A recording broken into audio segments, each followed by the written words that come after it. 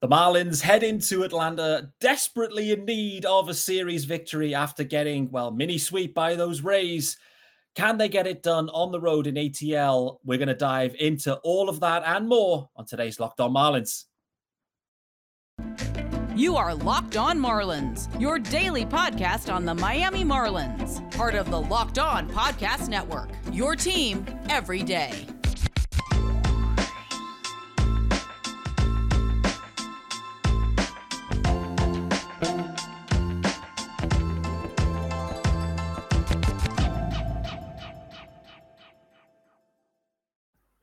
Hello and welcome to Locked On Marlins, your daily Marlins podcast with me, Peter Pratt.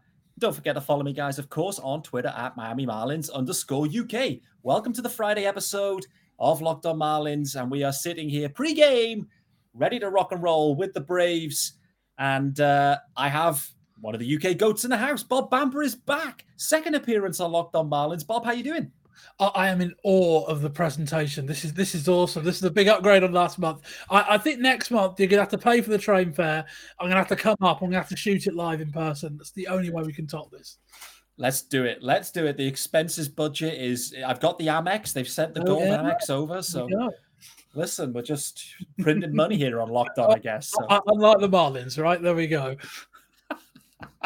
No doubt about it. We'll wait and see. Maybe that they've got a trade brewing, but nevertheless, Bob, it's been a month since we spoke, and really, a lot has changed, and not much has changed in some ways with these teams. They're kind of struggling to find their groove. Just since the last time we spoke, try and summarize where we've been, where the Braves have been at. Obviously, the Marlins and Braves saw each other last weekend. Close series, one-run games galore, plus a Sandy complete game, which was absolutely stunning. But overall, how's your assessment of this 2022 Braves looking? I don't know whether we're exactly aligned, but it's in the last couple of days we've hit like the same record at the same point last year. And I kind of said before we started recording, no one feels comfortable about it, but it's almost like I don't feel reassured by the fact that this is the record we had last year, knowing what it took to get from where we were in the middle of last year to where we ended up. We're still treading water. Tonight, they are aiming to win the fourth game of the series against Philadelphia, and this would be the first 3-game winning streak of the year. It's been one of those years. I've also checked. My notes are over here, by the way, for people watching. I'm not just ignoring Pete. I don't think they've lost 3 games in a row this season either. So it's been very much like that. It's just been very much like that all the way along. Win a couple, win 1, lose 2, that kind of thing. It's not a disaster, but I think every few days feels a bit frustrating. And every win, we're not blowing many teams away. Every win's really hard fought. It feels like the offense perpetually scores 3 or 4 runs a night, and that is tough to watch sometimes. Even when they're winning, it's stressful. Yeah, it's interesting. We saw that last weekend. It was a lot of close games, 3-4 runs for both teams, 1-run wins either way. I guess the big news that came out on Wednesday, Ronnie Acuna was scratched from the start, some quad tightness, some kind of issues. That's the second muscle kind of related issue he's had. Obviously had the groin, now a quad. What's going to be the plan here with the Braves? They're just going to kind of be a little bit more steady with Ronnie and kind of just ease his way back in rather than just every day in. What's the plan here? I think it's quite difficult to tell a guy like Ronald Acuna to sit down for a couple of days, knowing how he plays the game and knowing his personality. It's the big knee injury, and it is the old classic sport thing. If you come back from one injury and that bit's fine, but the stuff around it's kind of underdeveloped. So, I don't know. I haven't seen the lineup we're recording this Thursday. I think it's going out Friday. I haven't seen the lineup for Thursday's game. People will watch this knowing whether he's played or not. But we had the thing last week where he was out the lineup for 4 or 5 days in a row, and then he was back, and he seems to be fine. And then he's got another thing. They're not hitting well enough or playing well enough to the point where they can reasonably tell Acuna to go on the IL for 10 days, because that's 10 days they might not get back. So I think it is just day by day, but I don't think it's anything serious. I think it's just that the way he plays the game. There's always going to be teething issues like this, and I think they're just going to have to hope that they can get away with it. So we'll see. It's funny because the Marlins, in a way, are facing a similar problem with Jazz. Obviously, Jazz isn't coming off, an ACL tear, clearly, but it's these types of guys that play it at not just 100 mile an hour, 110, 120 mile an hour. These are the problems you're going to run into. Little kind of niggles here, there, and everywhere, and they're so hard to sit. Like telling Jazz, like Ronnie, to sit down for a few days. He's not taking that well. He doesn't want to be sitting down, but he missed the whole of the series, only a 2-game series, though, in Tampa. He was taking BP, though. Did the rest of the Marlins not miss that series, or did I imagine that? The Marlins were a little bit underwhelming in Tampa. Okay. But the thing is with the Rays, this is what kind of caught my eye with them. You always look at their lineup and go, they're beatable. They should be beatable. You look at it on paper, and then you actually get to it, and all of a sudden you got Harold Ramirez, ex-Marlin, hadn't hit a home run all year, has home runs in back-to-back games against the Fish. I mean, that just kind of sums it up for the Marlins. Game 1 in particular was just a real turgid performance. Then they got a bit creative in Game 2. Cody Poteet starting, Trevor Rogers pushed back, and that's going to be one of the topics we're going to get into now. They pushed Trevor specifically back to face the Braves again after they faced him last week, and it wasn't great either. So a puzzling decision. Cody Poteet goes out, gives 5 runs up in the first inning, and the Marlins never recovered. So, we're in that stage of the season, mate. Injuries are starting to appear, not just for the Fish, but for everyone. Feels like all of a sudden, end of May, we're getting like a cluster of injuries across the league now, where maybe shortened spring's kicking in. I don't know. What about you? I don't think it's affected the Braves too badly. The pitching's mostly been fine. Rosario's on the IL, but that was an eye problem an eye problem. Tyler Matzek's on the IL with an inflamed ERA. All that kind of thing. So there's a few bits and pieces. I just think it's a sport where there are 900 players. No, hang on a minute. What's my maths like? There's about 750 players on the major league at any one time. You're going to get injuries with that kind of scale. Guys are going to get hurt. Max Scherzer getting hurt is no huge surprise. That's just what you get with a guy that plays like he does with the mileage he gets. I don't know. Maybe there's some numbers that suggest these are abnormally high, but I can't say that I think there's anything too out of line at the moment. No, it's the Marlins equally dealt with a bit of a COVID issue too. So that's another layer that is there again this year.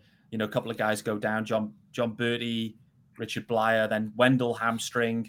They've just had a little cluster of injuries, and Jazz then as well out of the lineup. And it's just going to that Game 1 in Tampa. It was a real poor show, but the lineup was, it's real weak quick, right? You take 4 starters out your lineup, it's going to hurt anyone. It really is. So, it just is what it is. And, then they're dealing with some of the rotation issues. Luzardo's hit the IL. What's happening with Eliezer Hernandez, Cody Poteet? He's kind of making spot starts. So it's been a real tough May for the Marlins. It really has. I think they've got the worst record in baseball in May. So that just kind of sums it up. I think they've won only 6 games in May, and maybe a few of them were against the Nats. Maybe all of them were against the Nats. I don't even know. So it's been a bit of a struggle. But, sitting here now, Bob, what I would say, the difference we've got that maybe the Braves have, and maybe I'm interested to get your take now. What you had last year was a Mets that came backwards real quick. And that kind of let the Braves in, if that makes sense. Like, the Braves weren't fantastic in the regular season. The Mets, I'm intrigued. Where's your head at with these? Are they going to kick on? I mean, they've had the injury bug, which has kind of, I think, really affected them this week with a couple of blowouts. They've been blown out a couple of times where they're throwing out there some junk starters. Maybe the Mets are going to come back, but they feel like a different Mets, particularly if they're healthy. What about you? Yeah, they feel like they're hitting better than they were. Pete Alonso's back to where he was when he first appeared in the majors. The lineup looks deeper than it has, and granted, that was the idea with with how they moved this offseason. I think it comes back to what I said last time I was on the show. I think if this was the old method of qualifying for the postseason, you'd be a little bit concerned. Okay, you'd be more concerned in the sense that first gets you in, second gets you a one-off game. I mean, the way the current one works, first might not even get you in. It might just put you in the wild card spot. And so it's almost like it's true for the Braves, it's for everyone else. You're always trying to finish second. You might be anyway. Okay, there are other issues with that. You've then got to try and beat teams with better records in other divisions. But I don't subscribe to it loads, but there is the theory that the Mets had a lot of batted ball luck. They had a lot of pitchers pitching well beyond where people thought they would, and some of that might rebound, and maybe some of that is already. We're a quarter of the way through the season. What we've seen the Mets go out hard before. Like, I suspect it's more likely than not they'll stick the course this year. But I don't think they're as good as the first month and a half, 2 months suggest they are. Yeah, I think I'm with you. I don't think they're a 105 win team or whatever maybe you project out. I don't think they're at that level. I do feel more confident that this Mets are more for real and they can stay the course. But DeGrom, Scherzer, McGill, all out the rotation, it puts a lot of strain on them. The Mets have the firepower to go out there and make a trade happen, and maybe teams are already thinking about selling, some starting pitching or whatever. I don't know. I'm intrigued to see what they do. I mean, the Marlins have a lot of pitching. I'm not convinced we're in the race this year, if I'm completely honest. Like the way we've started, this May's been poor. So I don't know. We'll have to see. Let's get into some of the offensive guys for the Braves. There's a few names that are really popping right now that I really want to get your take on. Before we do that, guys, reminder, this episode is brought to you by Built Bar, and we've been asking, and Built have delivered. Built granola bars are here. Built granola bars come in 3 unbelievable flavors: chocolate peanut butter, chocolate coconut, and white chocolate berry. Woo-hoo-hoo! Want to try all 3 flavors? You can get a mixed box at Built.com right now. These are so different from the bars and the puffs. Built granola bars are loaded with granola, of course. It's the perfect combination of crunch and chewiness. But just like bars and puffs, these babies are packed with protein and covered in 100% real chocolate, 150 calories, 15 grams of protein, 4 grams of sugar. Boy, oh boy, Built granola bars will change your world. Big statement, but if you're liking what you're hearing, get yourself over to Built.com. Go and get those Built granola bars now. Use promo code LOCKED15, that is LOCKED15, to get 15% off your order. Bob, those Built granola bars are sounding wonderful. No doubt. Who else is playing wonderfully? William Contreras. Just talk to me now. What the hell is going on with Contreras? He is absolutely scorching hot right now. He's carrying the Braves offense. I mean, speaking of Built granola bars, let's talk about Built Contreras, shall we? I mean, I'm looking at the numbers here. 44 at bat, 7 home runs. I mean, like I don't know. I don't think he was hitting in the spot last night, but there was one game in the series where he was hitting in the 2 spot, and I kind of thought, yeah, this is how we drew it up. Mid-May, Freddie Freeman's gone. Our backup catcher is hitting in Freddie Freeman's spot, and he is, and he's hitting incredibly well. It's not remotely sustainable. Talk about the Mets being remotely sustainable, but like it kind of says a lot that like we've kind of gone, Marcell Ozuna's so bad in left field, we'd rather put our backup catcher out there, and he's hitting as good as anybody in the lineup. In fact, he's hitting better than anyone in the lineup, to be frank. And I think we spoke about it a month ago. Like sometimes you need guys for like 2 weeks, and like Travis Demeritte was that guy, and he's been awful ever since. But there was like a 10-day period where he was the best hitter on the Braves, and I expect by the time this comes out, he may well have been cut or DFA'd anyway. I don't think they're going to get rid of him, but and now it's Contreras' turn, and that might last for 5 more days. It might have already finished. It might last for the next month. At some point, he's going to cool off a bit.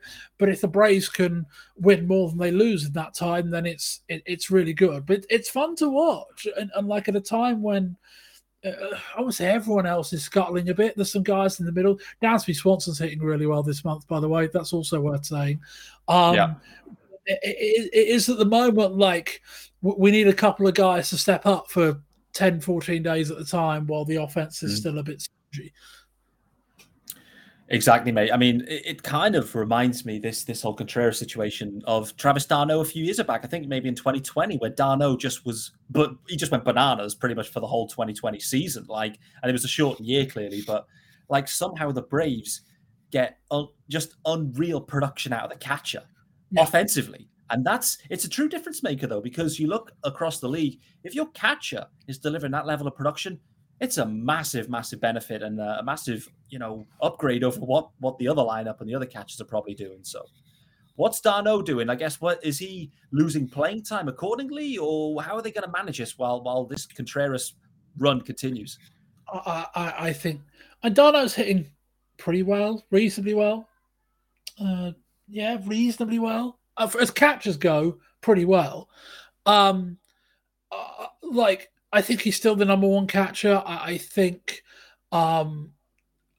Contreras, they can get away with him in the outfield. They can DH him. This was one of the concerns, was Snitker too old school a manager to be willing to put his spare catcher in the DH slot? And for a long time, you would have said the answer was yes, he wouldn't be willing to do it.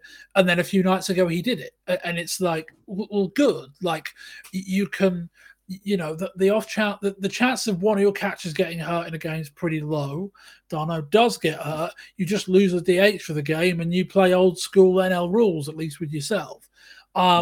So yeah, I think d'Arnaud's still going to be the primary catcher, but between DH, left field, and the backup catching job, the way Contreras is hitting, he's going to be in the lineup most days. They're going to find a way. It's got to be done. It has to be. The problem the Braves, I guess, are facing here right now is obviously you've got Ozuna that really needs to be DHing. Ronald's obviously kind of coming back, had to DH in Miami because of the artificial turf. You've then got, Contreras and d'Arnaud, they both want in the lineup as well. It's like you've kind of got 3 DHs really at this point in the season anyway, particularly with Ronald kind of working his way back. So it's a bit tough, right? And that's kind of why you end up with Demerit kind of still on the roster, still working the outfield too, right? The offensive production has been terrible from him. I think he was on an 0 for 30 skid or something. But yeah, I mean, they've got Guillermo Heredia on the roster for the whole kind of defensive replacement, sword swinging. We're not really worried about offense type production. So, like, I don't think Demerit's going to be long for this major league roster if he's going to keep hitting the way he has in the last week, 10 days. But yeah, it is just muddling along. The interesting thing is, if they do send Demerit down, as far as I'm aware, there's only one other hitter on the 40-man roster, which is Drew Waters. It was an interesting name. That's not to say they couldn't bring Alex Dickerson back up, but he's a DH only guy. There's Michael Harris, who is, the second coming really at the moment. The way he's hitting in the minor leagues, he's an option. I'm not sure that's likely, and you can also make a minor trade as well and things like that. But they're going with what they've got, and this is like, I don't call it classic AA. I don't think there's anything particularly remarkable about this, but he is just making the best of what he's got and trying to, within the ballpark of where he wants to play, he's going to say, okay, I'm going to push these limits as far as I can. And so we'll see, but they are bumbling along right now offensively. Like I say, sometimes it's a bit painful. It feels like scoring more than 4 or 5 runs is a struggle for this team. But the pitching is reasonably good. It's just that they're winning. They're not blowing teams away right now. They're not being involved in those 15-4 games that are like really nice every now and then, where you can just run through your backup bullpen guys. Everything's a real struggle. But again, I feel like I was saying a lot of this last year.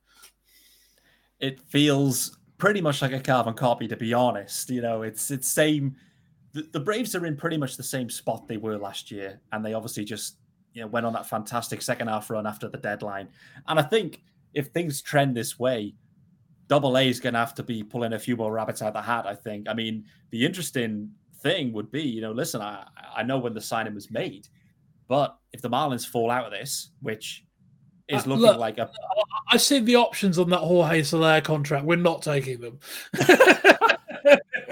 Like 1 year at $9 million, I'm fine. A couple at 20, all right. I don't want that third year. You can have that. I don't think it's quite as bad as that. I'll dig it up now while we're on and work out what that contract actually is. It's definitely not up to 20.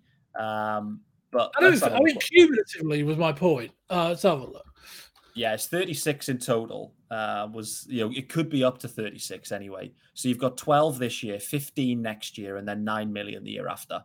So, it's, and I believe there could be mutual options in there too. So he can opt out as well, I believe, if he decides to. So he's not opting out of that contract. Trust me.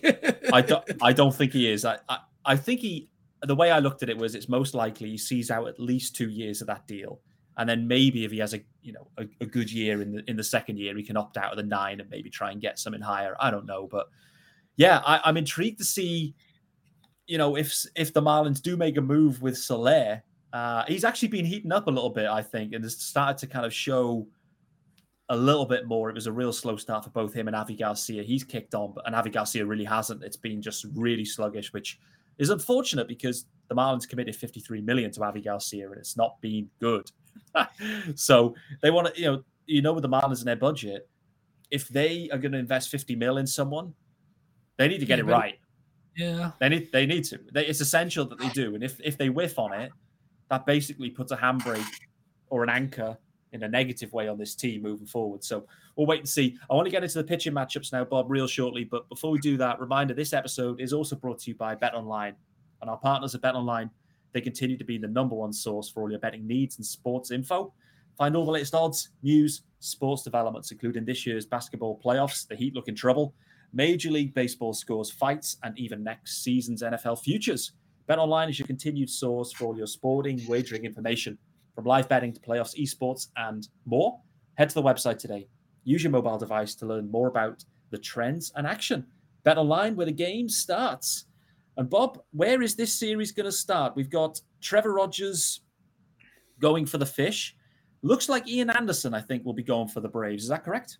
Yeah, so Kyle Wright tonight, and then Rogers against Anderson, Alcantara against Tucker Davidson, and Eliezer Hernandez against Max Fried is on the slate for Sunday.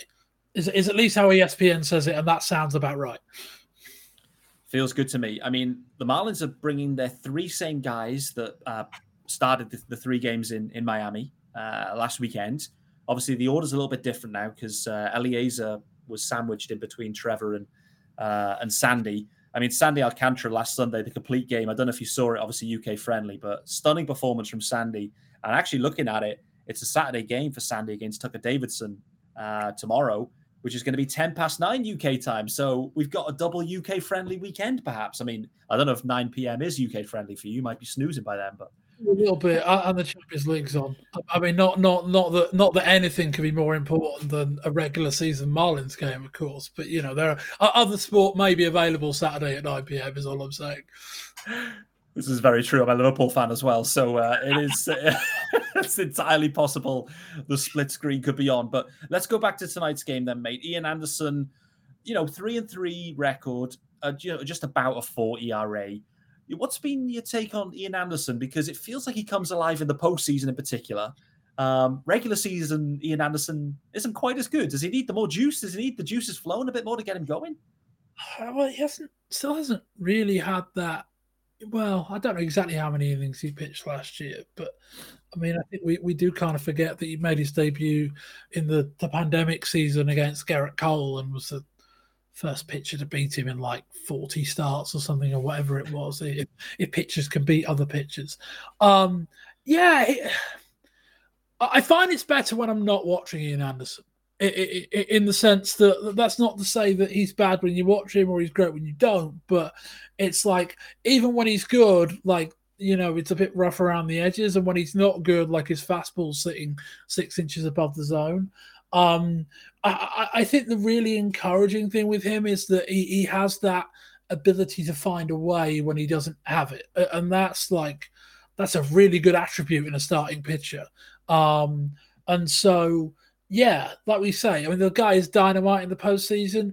Let's just get him there. I think it is the general mantra.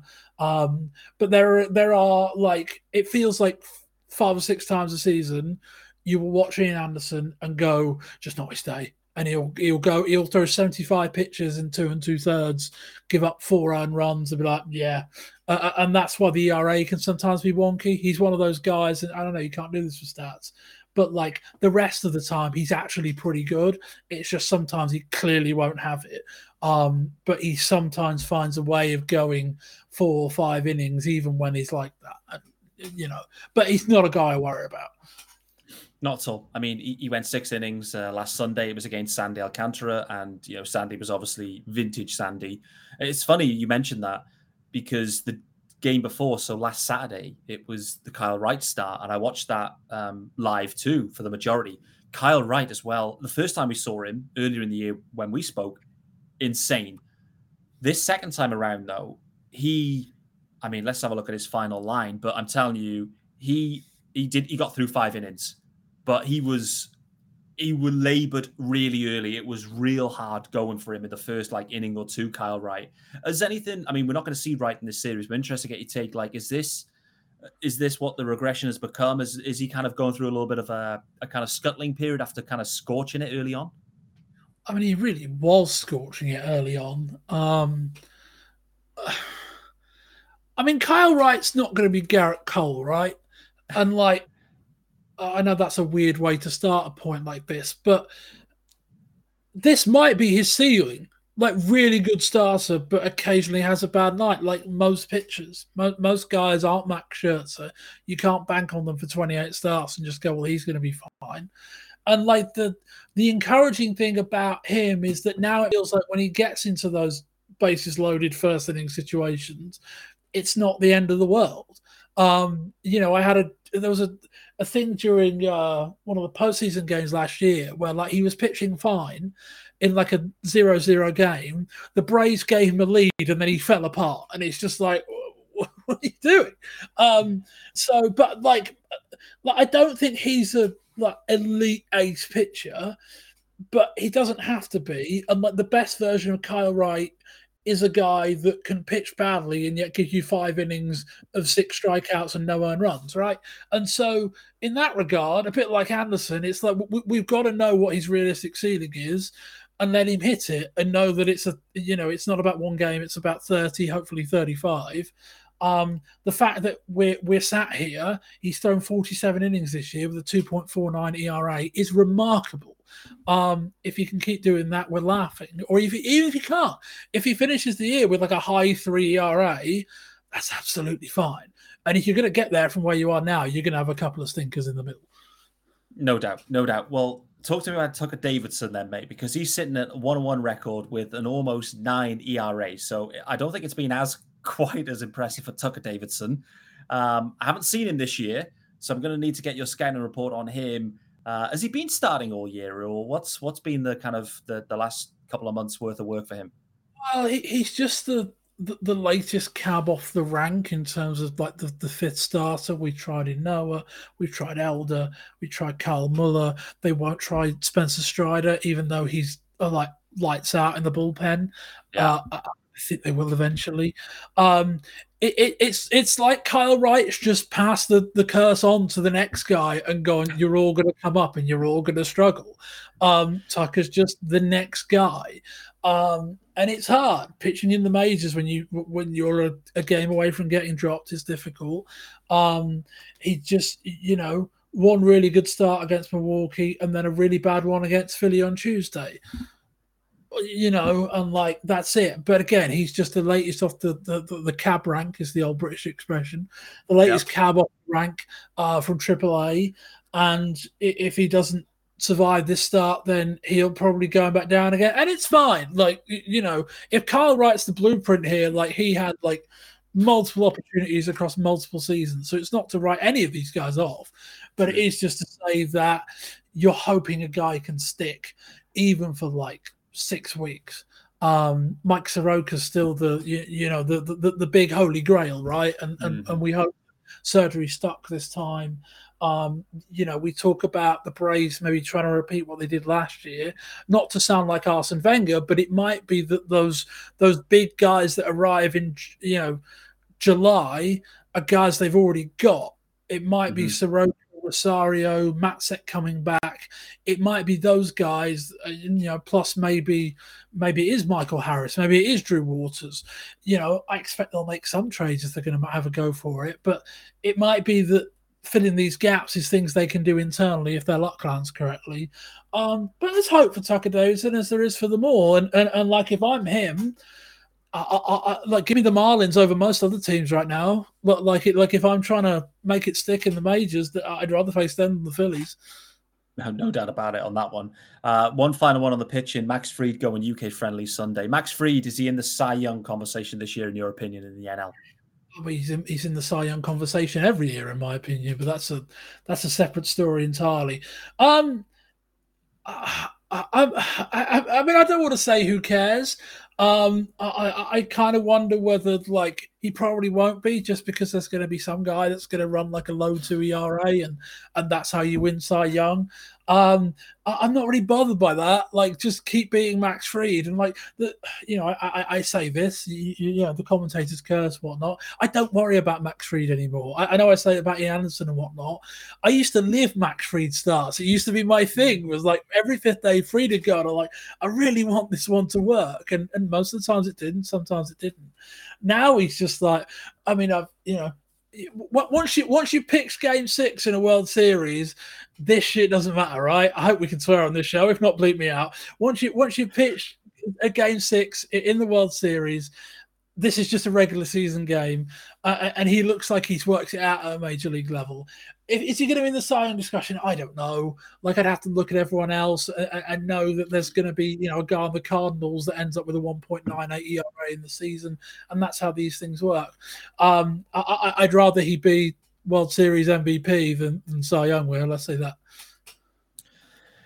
We'll wait and see. I've really been impressed with Max Fried's development the last couple of years, and like you, he's gone a tier above those guys. Like, the kind of Ian Anderson, is definitely a tier below in terms of, I don't know, the trust factor, and it feels different when Fried's on the bump to the other guys. A bit like how it feels when Sandy's on the bump. You just know, and it's a shame it wasn't the Sunday head to head with those guys. Fried, Sandy on the Sunday would have been a real nice. All the Saturday.